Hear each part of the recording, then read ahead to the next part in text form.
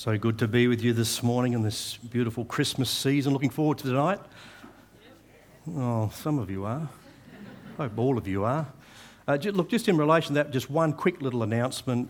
I've been asked by the set-up team and I don't think it applies to this congregation, but if the car park could be cleared by 12 would be very helpful. Thank you. And I'll have to mention that at the next service. But if you're in that category, if you're going to hang around for the next service, for example, then if you could just make sure that your car is moved out of the car park. Sounds a great time. I haven't been to one of these carols or fairs yet, so I'm looking forward to this afternoon. Hope you are as well. If you've got your Bibles, please open up at Matthew's Gospel, chapter 1, and we're going to read from 18 down to 25. Matthew chapter 1, 18 to 25. Well-known words, but awesome words. This is how the birth of Jesus Christ came about. His mother Mary was pledged to be married to Joseph, but before they came together, she was found to be with child through the Holy Spirit. Because Joseph, her husband, was a righteous man and did not want to expose her to public disgrace, he had in mind to divorce her quietly. But after he had considered this, an angel of the Lord appeared to him in a dream and said, "Joseph, son of David, do not be afraid to take Mary home as your wife, because what is conceived in her is from the Holy Spirit. She will give birth to a son, and you are to give him the name Jesus, because he will save his people from their sins." All this took place to fulfill what the Lord had said through the prophet. The virgin will be with child and will give birth to a son, and they will call him Emmanuel, which means God with us. When Joseph woke up, he did what the angel of the Lord had commanded him and took Mary home as his wife. But he had no union with her until she gave birth to a son, and he gave him the name Jesus. What a beautiful name. Let's pray and continue to worship God this morning. Father, we thank you for this amazing story. We thank you that you're an amazing God of grace, mercy, love and kindness. It's good for us, Lord, sometimes to be able to sit at your feet and just ponder these truths once again, particularly when we've been walking down the track for a long time with you. May we never grow complacent. May we always, forever, stand in awe of your presence and be thankful that you gave us your Son to save a wretch like me.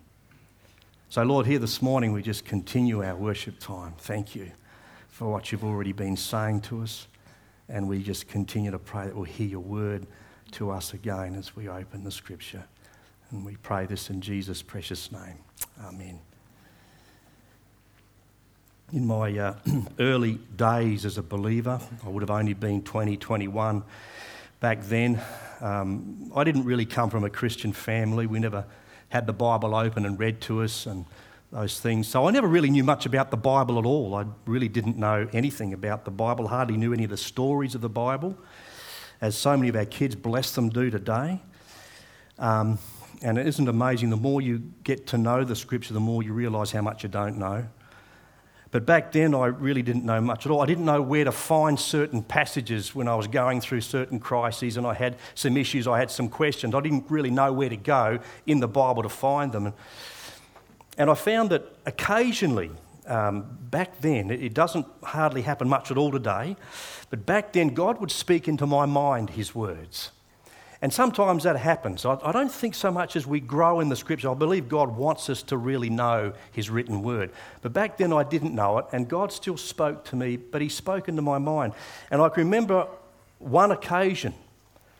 I was in the army back then, a brand new believer.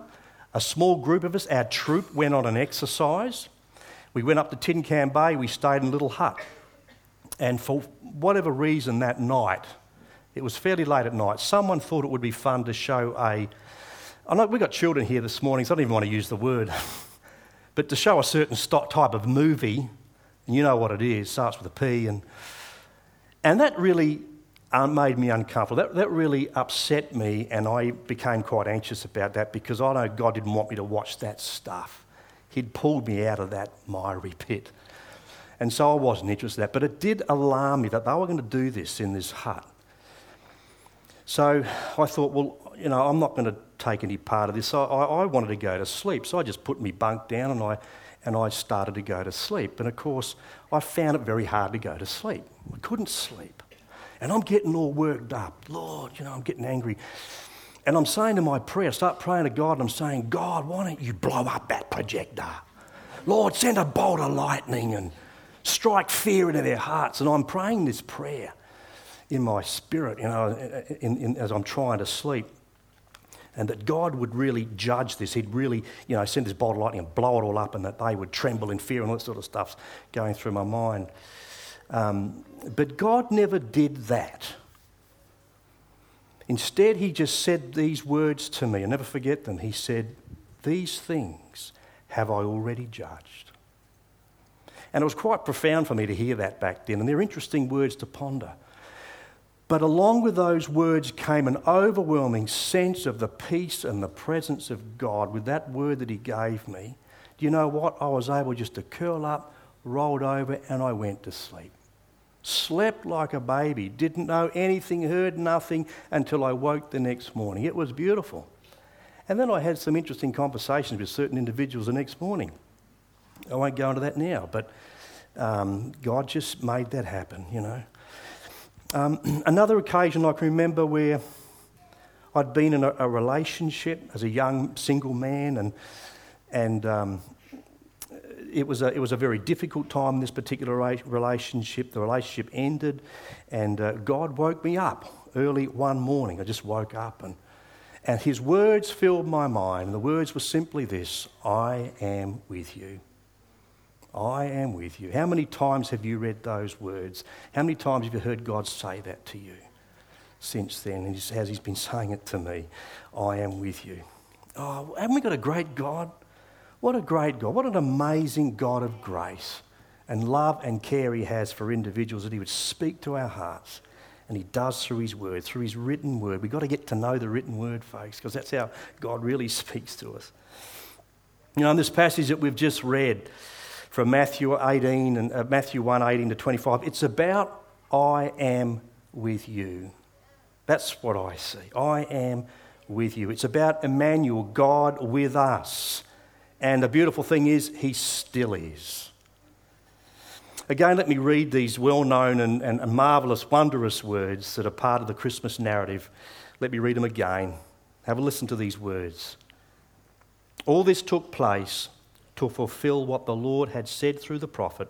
The virgin will be with child and will give birth to a son, and they will call him Emmanuel, which means God with us. We also know that Matthew's referring to that prophecy, given through the prophet Isaiah in the time of Ahaz, king of Judah. Words were given to encourage him. It's an interesting passage to read. And that prophecy came through Isaiah in chapter 7, verse 14. Therefore, the Lord himself will give you a sign. The virgin will be with child and will give birth to a son, and will call him Emmanuel. And we know that the birth of Christ was the complete fulfillment of this particular prophecy, given several hundred years before the birth of Christ. How amazing. And although no one actually, as far as we know, no one actually called Jesus by the name Emmanuel. We don't ever hear them saying, Emmanuel, Emmanuel. We don't hear that. But he was, as Leon Morris described him, no less than God who came right where we are. No less than God who came right where we are. The Apostle John, under the inspiration of the Holy Spirit, described Emmanuel in these magnificent, timeless words. And I know that we know them so well, but let's read them again and ask God just to fill us afresh with his word. From John 1 to 2, he says this: in the beginning was the Word, and the Word was with God, and the Word was God. He was with God in the beginning. Verse 14 of John chapter 1, the Word became flesh and made his dwelling among us, and we have seen his glory, the glory of the one and only who came from the Father, full of grace and truth. I want to read something to you that, that Stuart Briscoe said in his book, Meet Him at the Manger, and he says this. He says, I'm absolutely convinced that our understanding of Christianity stands or falls on what we believe about this statement, the Word became flesh. I would ask you a very serious question this Christmas season. Do you really believe the Word, God, became flesh? I understand why people don't believe that the Word became flesh. After all, it's a ridiculous statement, unless it's true. And if it's true, then the Almighty God, creator of the universe, has been in our midst. However, this fundamental truth requires more from us. If God has become a person, this presents a problem. Scripture says that in Christ we have seen the God of the universe. He has already been here. It's one thing to think of an adorable baby surrounded by gentle beasts, but are we ready to deal with the reality of God living among us, revealing himself to us? So what does this really mean then to you and me when the Word became flesh and that he, Christ Jesus, today, in the person of the Holy Spirit, is still with us? That's the question. What does that mean to you? What does it mean to me? You've heard the Christmas story many, many times. What does it really mean to you today? I like what Matthew Henry says.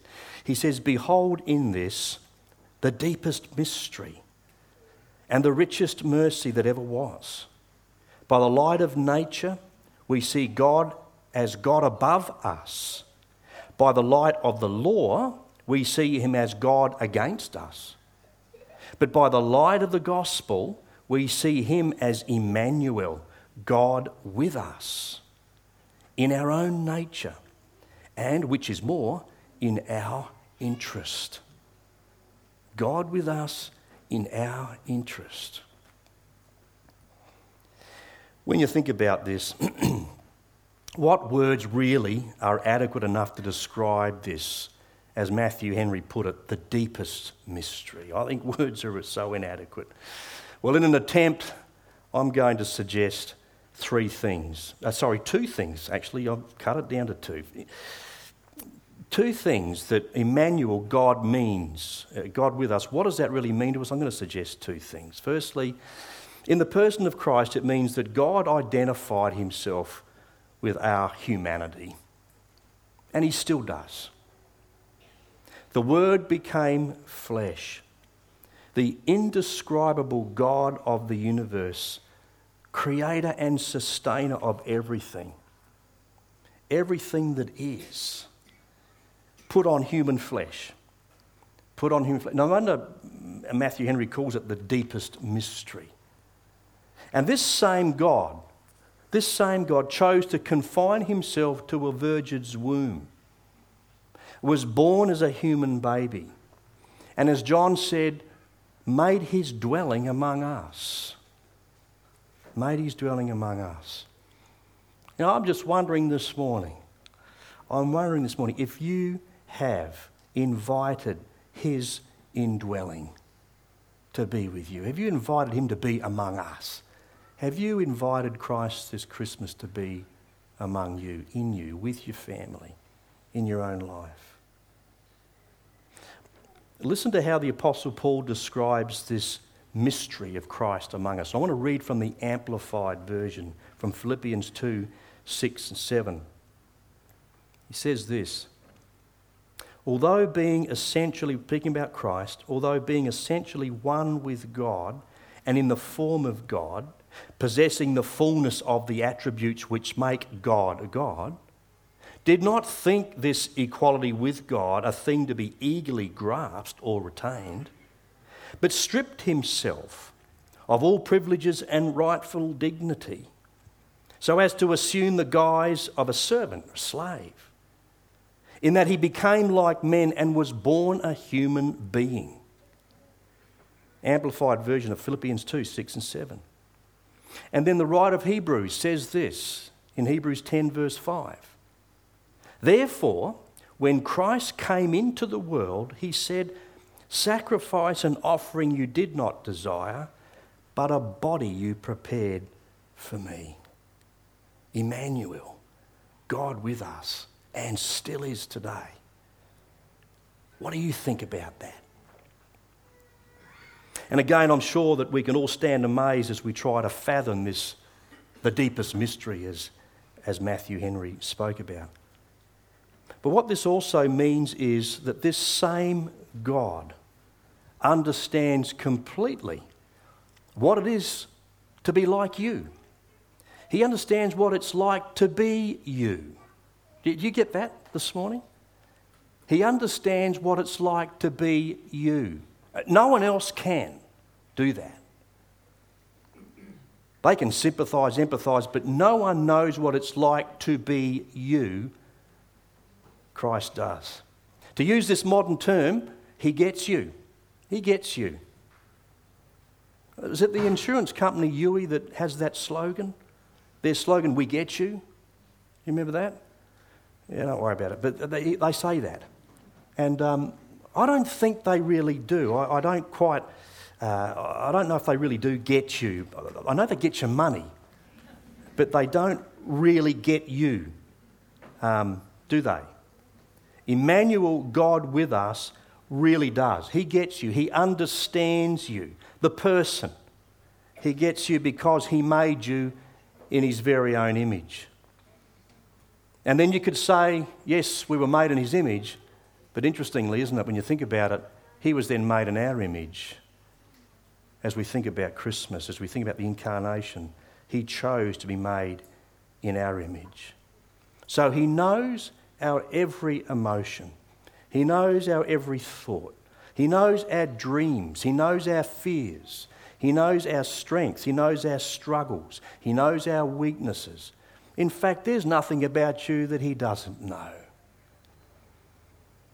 There's somewhere in the scripture, I think it's Hebrews, where it talks about everything in creation is laid bare before him. Everything is open and laid bare before the eyes of him with whom we must give an account. Everything. There's no secrets. And, when you come to love the Lord, you don't want to have any secrets from him. You notice that? When you're not walking with the God, you try to hide it all. Oh, I don't want God to see that. But when you come to know him, you say, God, see me, please. And get rid of all the junk that you see in my life. I want you to fill me completely. I don't want an atom that doesn't bow its knee to you, because I know that you've got the very best for me.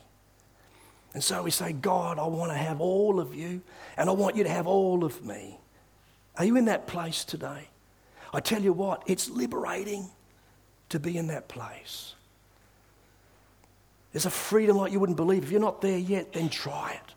Say to God, have all of me, Lord, see me. Because he really gets you. He understands you. And he loves you like you wouldn't believe. I love this psalm. I think it speaks so powerfully what I've just tried to say. Psalm 139, one of my favourites. Verses 1 to 4 says this. Listen, and you get a chance to read these words yourself.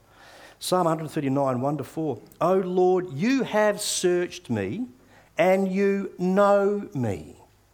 He really knows you and you know me. You know when I sit and when I rise. You perceive my thoughts from afar. You discern my going out and my lying down. You are familiar with all my ways. Before a word is on my tongue, you know it completely, O Lord. What a great God.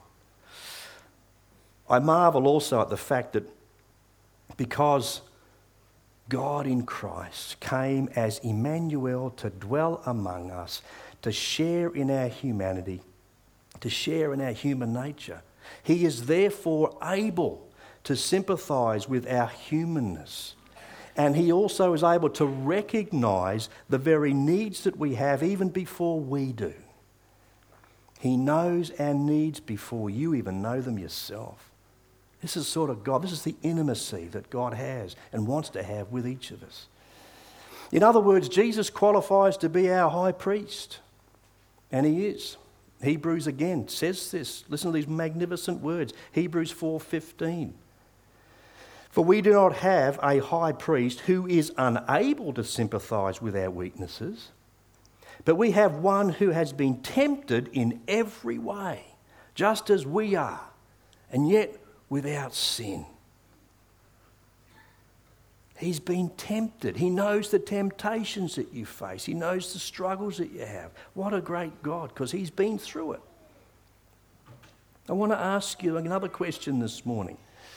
When was the last time that you sat down and had a one-to-one conversation with your great high priest? When did you last do that? When did you unload on him the stuff that you're carrying around? The very things that we've just been talking about. When did you sit down and talk to the Lord and say, Lord, I'm struggling with this. Lord, I'm wrestling with this weakness. Lord, I'm battling this temptation. When did you last sit down and talk with him one-on-one? Find a place. Get away from the crowds. Get close and personal with the Lord. When did you last do that? He wants to do that with you. You see, because in the next verse of this same passage from Hebrews 4 and verse 15, verse 16 says this. Let us then approach the throne of grace with confidence, so that we may receive mercy, and you will, and find grace to help us in our time of need. This is who Jesus is. He's not going to wait there with a big stick and whack you when you step out of line, as some legalists seem to think that he does. He welcomes you and he says, come to me, those who labour and are heavy laden, I will give you rest. Take my yoke upon you. My yoke is easy, my burden is light. Learn from me, he says. There are some people think, if I give this to the Lord, he's going to whack me, he's going to condemn me. They're just rubbish. Get down and meet with the Lord personally. Know who your great high priest is. Speaking of need, he does know our needs. He knows them, as I said before, we even know them ourselves. And speaking of need, and this leads me to the second point I want to make, a question. What do you think is the greatest need that we have as human beings?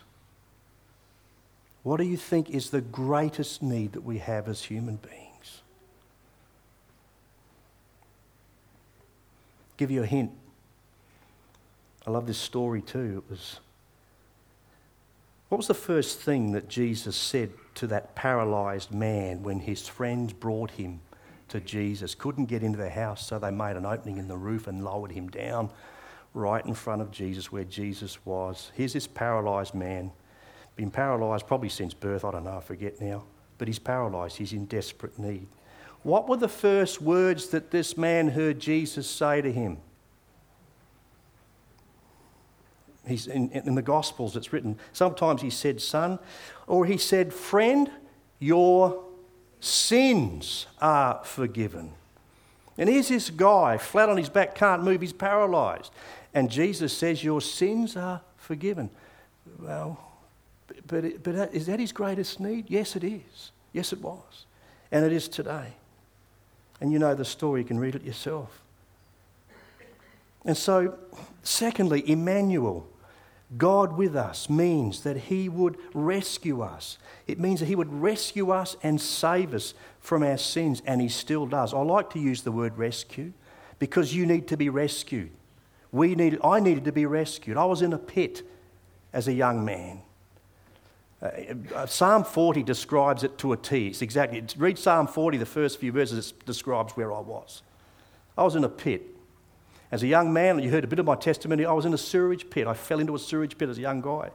And I think that was a symbol. I was up to here in a raw sewage pit.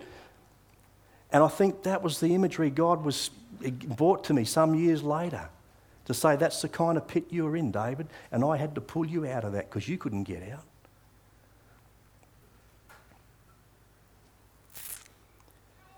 He rescued us and saved us from our sins, and he still does. Look carefully at the message that the angel gave Joseph in his dream. Look at these words again.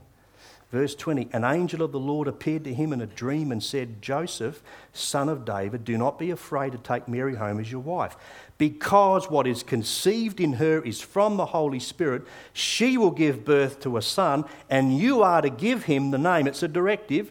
You are to give him the name Jesus, because he will save his people from their sins.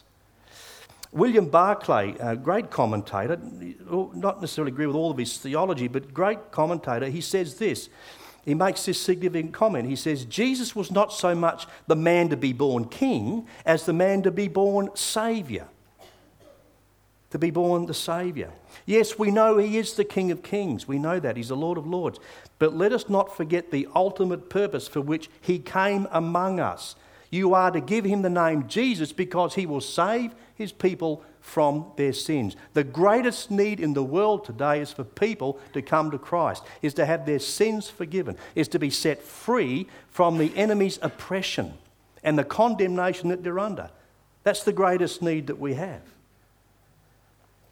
Matthew Henry again, he says that Joseph called his name Jesus according to the direction given him, God having appointed him to be the Saviour, which is intimated in his giving him the name Jesus. We must accept of him to be our Saviour. And in concurrence with that appointment, we must call him Jesus, our Saviour, which I think was one of the songs that we sang, had those words in it this morning. Jesus, our Saviour. In relation to this Jesus, our Saviour, in relation to this him saving us from our sins, one of the most powerful declarations that I see in the Scripture about Christ came from John the Baptist. You remember that? Magnificent words. At the beginning of Jesus' public ministry, when John the Baptist sees this guy, God's revelation came upon John and he said to those around him, let me read from John 1:29, the next day he saw Jesus coming to him and said, behold the Lamb of God who takes away the sins of the world. He's the Lamb of God. Everybody would have known exactly what that meant. The Lamb of God who takes away the sin of the world. This was and is our greatest need. We never saw it, but our Father did. God did. And he gave us Emmanuel. Romans 5:6. You see, just at the right time, when we were still powerless, Christ died for the ungodly. Aren't they great words? At just the right time. I mentioned this last week at the Cantonese and the Mandarin service. At just the right time, in the fullness of time, God sent forth his Son. When we were still powerless, when we were not expecting him to do this, when we had no idea, God sent his Son. Christ died for the ungodly. There was no other way for us to be rescued from the sin that separated us from God and condemned us eternally from his presence. No other way. The Scripture makes it absolutely clear that Christ was and is the only one, the one and only Saviour of the world. Listen to what the Apostle Peter said in Acts chapter 4 and verse 12. He says this, good verse to know, because if people say, listen, salvation can come other ways. You can do this, you can do that, you can believe in him, you can believe in her, you can believe in that, and God will accept that kind of thing. When you hear that sort of stuff, you can rebuke that, you can refute it, you can correct them by saying, but the Bible says this, and there is salvation in no one else. For there is no other name under heaven that has been given among men by which we must be saved. Acts 4:12, a good verse to know. And then the Lord Jesus himself said in John 14:6, and we should know these verses off by heart, where Jesus said, I am the way. Say it with me. I am the way, the truth, and the life, and no one comes to the Father but through me. No one. You cannot get to God other than through Jesus Christ. So anyone who denies, any religion that denies Jesus Christ as the Son of God, guess what? They're not worshipping the God that we're worshipping. They cannot get to the same God and Father that we worship because there's only one way. It's through Jesus. Take Jesus out of the picture, you're dead. You don't get to God. I want to finish with this quote that I read from this book. I love Christmas season. Sometimes the Bible stores packed these sorts of books in their stores. And this one's called The Glory of Christmas. And I just want to read, as I close now, a little passage written by Henry and Richard Blackaby. It's called Discovering God's Daily Agenda. What a good passage, a good title. Let me read this to you. God's plan of salvation has existed since time began. Only He, in His wisdom, love, power and perfection, could have devised such a deeply compelling yet incredibly costly plan. Only a God as infinitely loving as our God would be willing to let His sinless Son serve as the perfect and acceptable sacrifice for the sin of the human race. Jesus, our servant King, submitted Himself to this eternal plan. He allowed Himself to be nailed to the cross and mocked by His creatures because of our sin. By doing this, Christ established a path to God for sinners. He blazed the trail of salvation that countless others could follow. Interestingly, the Greek translation as the author in Hebrews 2 verse 10, which speaks about the author of their salvation. He says, interestingly, the Greek translation of that can also mean captain, pioneer, or pathfinder. God gave authority over all creation, over every power and authority to the servant Messiah, who, completely humbling Himself, died on the cross for the sins of mankind.